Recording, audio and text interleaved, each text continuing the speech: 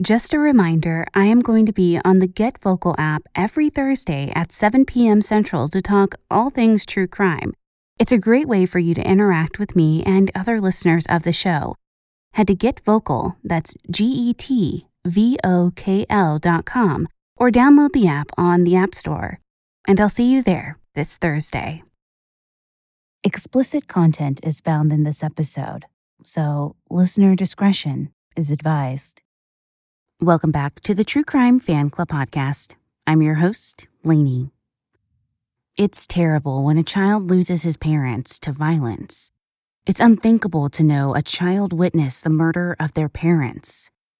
In this episode, we're going to discuss the case of the Ninja murders. Okay, on to the show.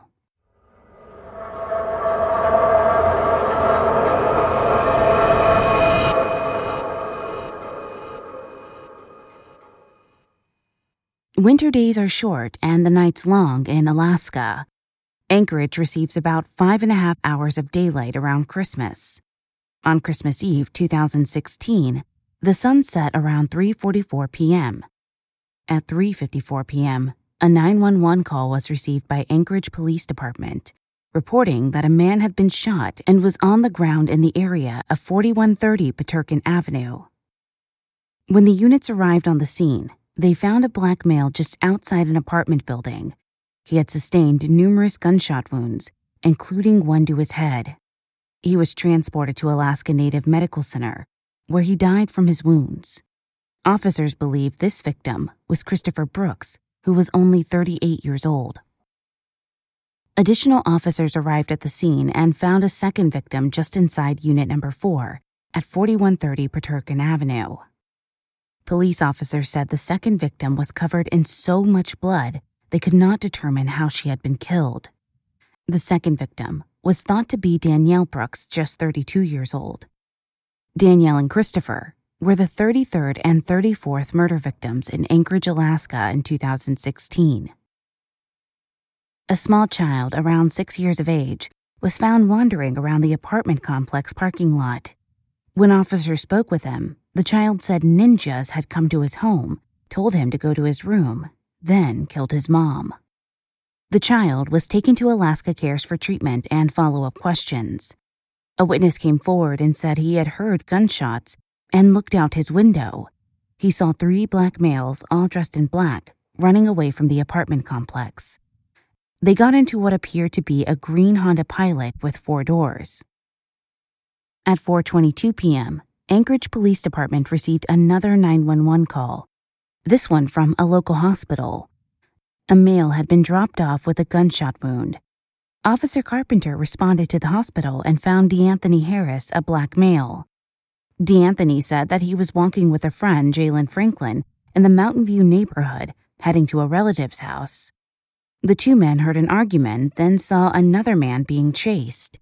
DeAnthony then heard shots and was struck in the leg. DeAnthony was extremely vague with details about the shooting, but then medical personnel walked in, so the officer exited the room. He relayed the information to other officers.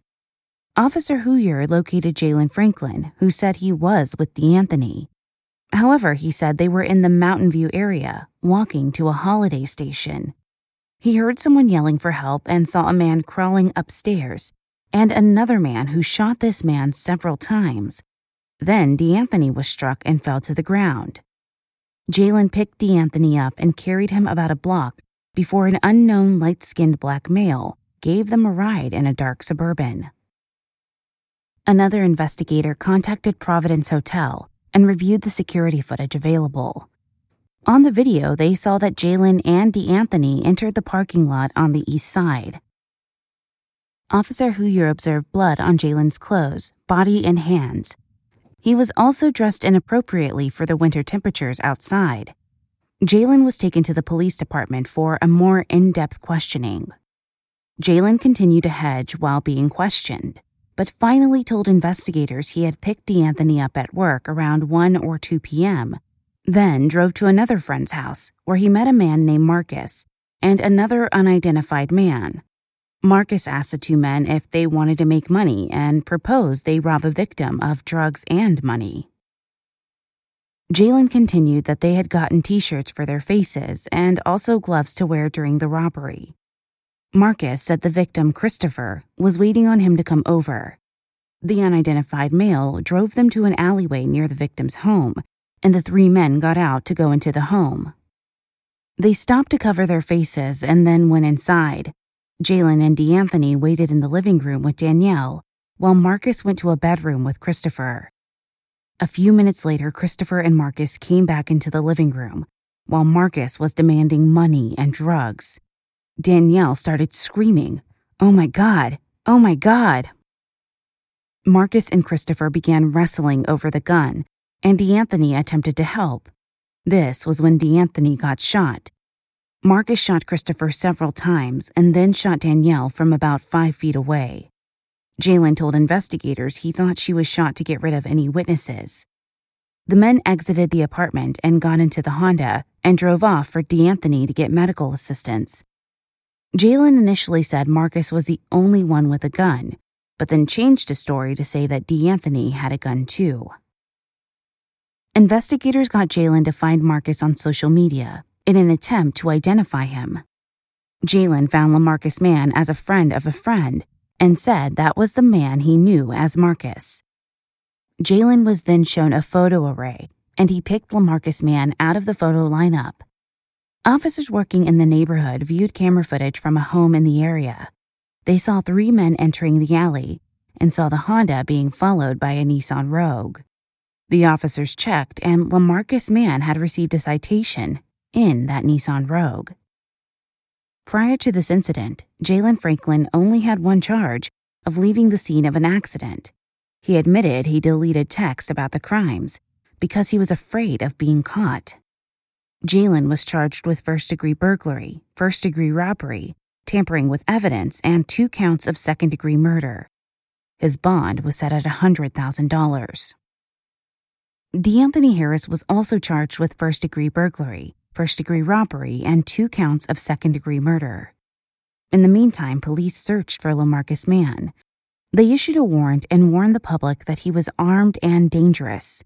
He was arrested Tuesday, December 27, 2016, in a local motel. Anchorage Police Department SWAT and several police officers surrounded his motel room and ordered the other motel occupants out. LaMarcus and an unidentified male exited the room without consequence. LaMarcus was charged with 2 counts of first-degree murder, first-degree burglary, and first-degree robbery. LaMarcus Mann was arraigned on December 28, 2016. His bond was set at $250,000 cash appearance and $250,000 cash performance, in addition to ordering a third-party custodian for his release. District Court Judge Brian Clark gave Deborah Brooks, Chris's mother, an opportunity to speak. Deborah said, "I feel like it was so unfair, because you could have taken anything you wanted out of the house. You didn't have to take my daughter's life. Baby, if you've got kids, you'll never see your kids. This is so unfair.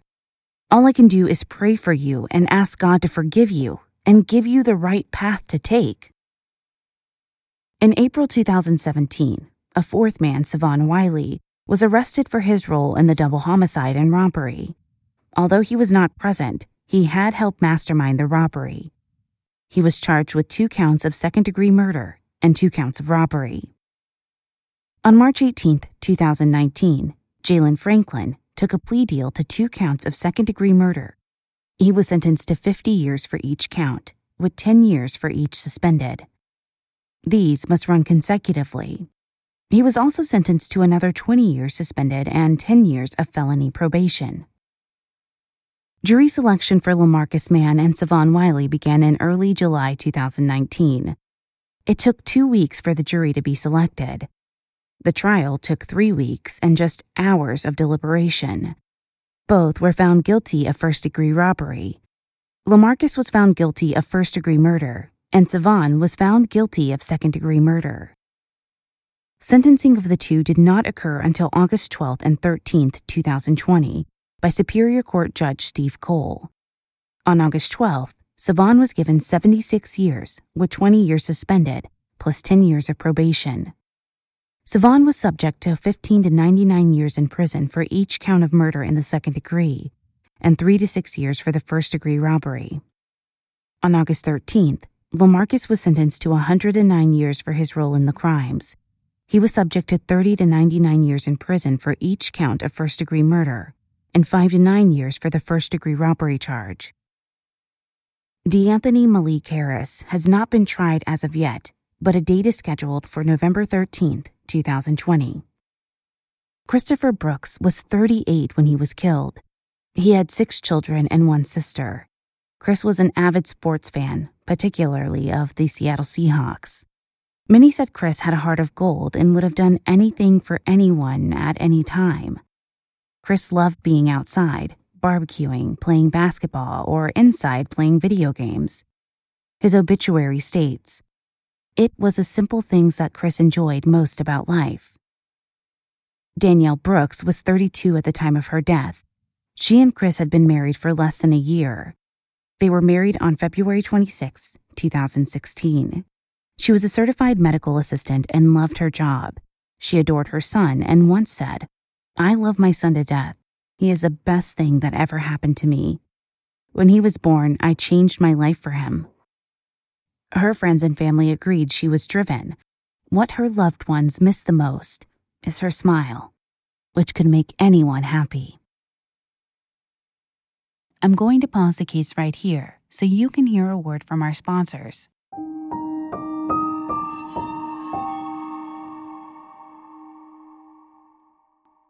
Medterra is one of the leading CBD brands in the industry with a full line of functional CBD products.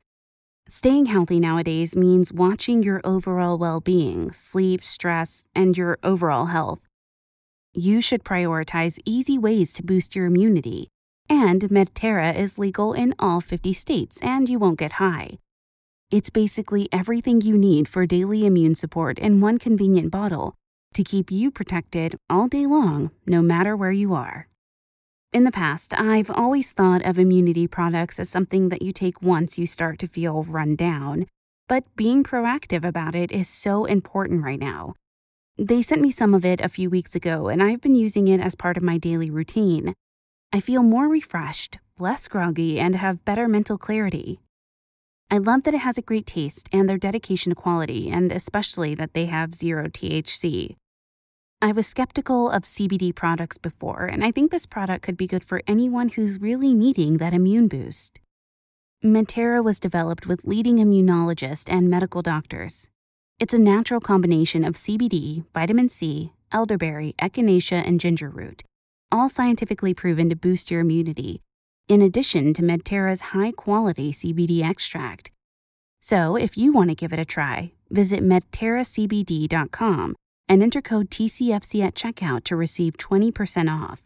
That's medterracbd.com and enter code TCFC at checkout to receive 20% off.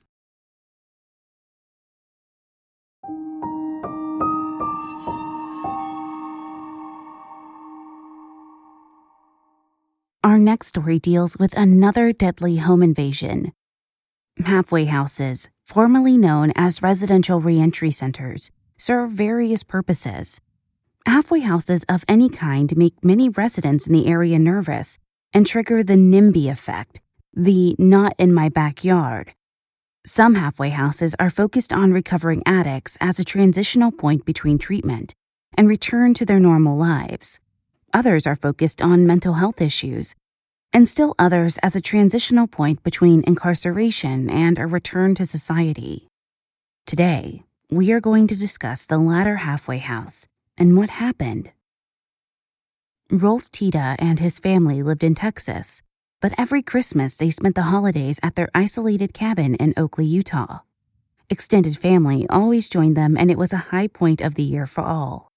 In the winter months, a snowmobile had to be taken for 2 miles to the cabin because the roads were not passable in a vehicle. In 1990, Rolf and his wife Kay, her mother Beth Potts, and the 2 Tita daughters, Lene and Trish, all headed to Utah for their family vacation. 3 days prior to Christmas, the family had to go into town to get some more items, mainly to finish their Christmas shopping before the rest of the family arrived. Lene, her mother, and grandmother were the first to return to the cabin. Lene urged her mother to hurry and unlock the door because it was bitterly cold, and she was going to run some water over her hands, then come help her mother. When she got inside, Lene saw something flash around the refrigerator and thought some of the extended family had already arrived. Unfortunately, that is not who she saw. Lene saw a frizzy-headed man in a gray sweatshirt with a pistol pointed at her. Lene thought he was going to rob them and leave, but as soon as her mother walked inside, she saw another man come out of one of the bedrooms. Kay asked the men, "What do you want? Why are you here? I'll give you anything." Seconds before Lene heard gunshots. She witnessed her mother falling an instant before she heard another gunshot and turned to see her blind and disabled grandmother get shot in the head. Lene started to pray, and one of the men told her it would not help because he worshipped the devil. The men duct-taped Lene's hands and forced her into the bedroom. A short while later, Lene heard snowmobiles approaching and, with dread, knew her father and younger sister were returning. Lene was trying to get the men out of the cabin and into the family car, but before she could, one of the men rushed outside and demanded Rolf and Trish come inside immediately. Lene said one of the men had a gun to her back as her father and Trish came in. One of the men told Rolf to remove his clothing, so he took off some of his clothes. Then both men asked if he had any money. He took $105 out of his billfold and tossed it at the men. He watched as one of the men put the money in his pocket. He had been back at the cabin for less than 5 minutes before the two men decided to kill him. One of the men pointed his weapon at Rolf and cocked it, but did not pull the trigger. The other man, apparently impatient, pointed his revolver at Rolf and pulled the trigger. He pulled it twice without anything happening, but the third time it actually fired and hit Rolf in the face. He fell down and froze, afraid if they knew he was still alive, they would shoot him again. Rolf could hear the men talking and heard them say something about setting the cabin on fire. He heard more gunshots, then footsteps approaching. He was shot one more time, this time in the forehead. He then felt liquid splashing on his legs and back. The two men talked about taking Lene and Trish to use as shields. Then, Rolf heard snowmobiles leaving. Rolf got up and tried to get rid of some of the fires around the cabin, but since he had been doused with fuel, he caught on fire. He ran into the shower where he tore off his snowsuit to get rid of the flames. He ran outside and jumped on a snowmobile, but was not wearing a coat, gloves, or helmet. His brother Randy had seen the girls leaving just minutes earlier and had waved, but the girls ignored him, hoping he would not be shot too. Randy then saw another snowmobile approaching and was sickened when he realized it was his brother, obviously wounded. It was so cold Rolf had blood sickles. Rolf quickly explained what happened, and Randy started trying to call the sheriff's department from his cell phone. According to Randy, cell service was spotty, so he had Rolf in the back seat of the car, and they were driving after the two men who had the girls. By this time, they were no longer on snowmobiles, but in Rolf's car. He kept trying to call 911 without any luck. After several tries, he got 911 and explained what had happened, which direction the car was going, and what kind of car it was. The dispatcher said they had deputies in the area, and Randy tried to ask for a helicopter for his brother, but the line went dead. Randy went to a gas station and placed the call to 911 from a payphone. He requested a helicopter and explained his brother was gravely injured. While in the car with the killers, Trish Tita saw a police car pass them and then turn around to follow the car. Both men began to panic, and the driver started doing 90 miles an hour in an attempt to outrun the police. They made a right-hand turn going towards a canyon, and the car was suddenly off the road, falling into an embankment. In an interview many years later, Trish said she remembered looking up and seeing law enforcement on the road above them, but also seeing people from the area wearing street clothes. The police officers were pointing guns at the four in the car, and Trish said, "No, that's my sister." One of the men pointed his gun at Deputy Sheriff Thomas Coleman, and Coleman discharged his weapon. The killers then got down on their knees and put their hands behind their backs. The men were arrested, and the girls found that their dad was still alive. He had been in pretty bad shape, but he was getting medical attention. When officers responded to the cabin, they found an 18-inch puddle of frozen blood in the garage where Rolf had been shot. When the officers went through the house, they found blood sickles under the spot where Kay and Beth had been shot, because the carpet was soaked through with blood.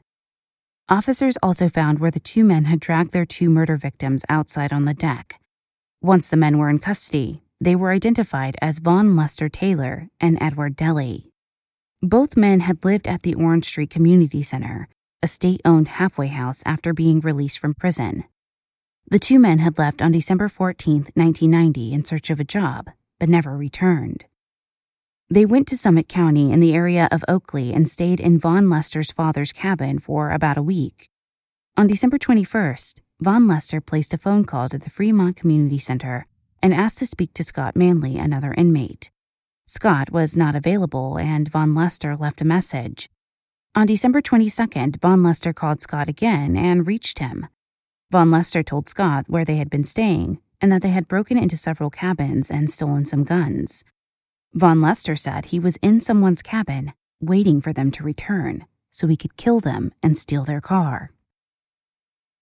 Both men were each charged with 2 counts of criminal homicide in the first degree, 1 count of attempted criminal homicide in the first degree, aggravated arson, 2 counts of aggravated kidnapping, aggravated robbery, theft, failure to respond to an officer's signal to stop, and aggravated assault. Von Lester accepted a plea deal on May 1, 1991, where he agreed to plead guilty to 2 counts of capital murder, with the other charges being dropped. However, his attorney did not remove the possibility of the death penalty, and Von Lester was given the death penalty. During Edward Deli's trial, the Tita girls were asked to pick up the weapons used to kill their mother and grandmother. Lene felt great resentment over that, and neither girl understood the thought process. A camcorder had been recovered from the cabin when one of the investigating officers was trying to protect property once he realized the cabin was on fire. To their shock and amazement, the camera ended up being evidence because Von Lester and Edward had videoed themselves wearing Rolf's clothes and opening Christmas presents under the tree. Edward Deli was found guilty of multiple charges, but his murder charge was downgraded to second degree. He was sentenced to life in prison, which came as a shock to the Titas. Not nearly as much of a shock, though, as when Rolf Tita walked into the courtroom, and Edward Deli was shocked to see him. Edward was not aware that Rolf had survived. Von Lester appealed his sentence and charge for 30 years, until May of 2020, when his charge and sentence were both vacated. A 3-day hearing was held where ballistics and witnesses confirmed Edward Deli had actually fired the shots that killed Kay and Beth. Joint funeral services were held for Kay and Beth on December 28th. Beth was 76 years of age when she was murdered. She had been married twice, losing both husbands in automobile accidents. The wreck that took her second husband also caused her blindness and other physical problems. Kay was 49 years old when she was murdered. She had been married to Rolf since 1963, and they had 3 children, Lene, Trish, and Sean. Both Beth and Kay were active in the Church of Latter-day Saints. Rolf Tita rebuilt the cabin better than before, as they said. The family refused to let the events destroy their family even more. Rolf told Lene, I know lightning strikes, but lightning never strikes twice in the same location. Rolf said, we are trying hard not to let these criminals have their victory and ruin our lives entirely. Rolf was born in Germany, and he immigrated to the United States with his mother in 1950. Rolf remarried about a year after the murders. His second wife, Donna, had 2 children of her own, and Rolf died of cancer in 2008. The 2 girls both married and still have the cabin. They consider their father their hero and know their loved ones are still with them. The 2 girls both married and still have the cabin. They consider their father their hero and know their loved ones are still with them. Okay, fan club members, as I conclude this episode, my one question to you is, How will you sleep tonight? Thank you for listening. If you enjoyed this episode, please leave a positive review and rating on Apple Podcasts or your podcast player of choice. It really does help us out. You can find us on most social media channels, Twitter @TCFCPod, Facebook.com/TCFCPodcast, Instagram @TrueCrimeFanClubPod, and of course, our website is TrueCrimeFanClub.com. If you have an episode request, send us an email, tcfcpod@gmail.com. This episode was written and researched by Susie St. John, content editing by Brittany Martinez, and you already know this was produced by the best in the business, Nico at We Talk of Dreams. Check him out on Twitter @WeTalkOfDreams or WeTalkOfDreams.com.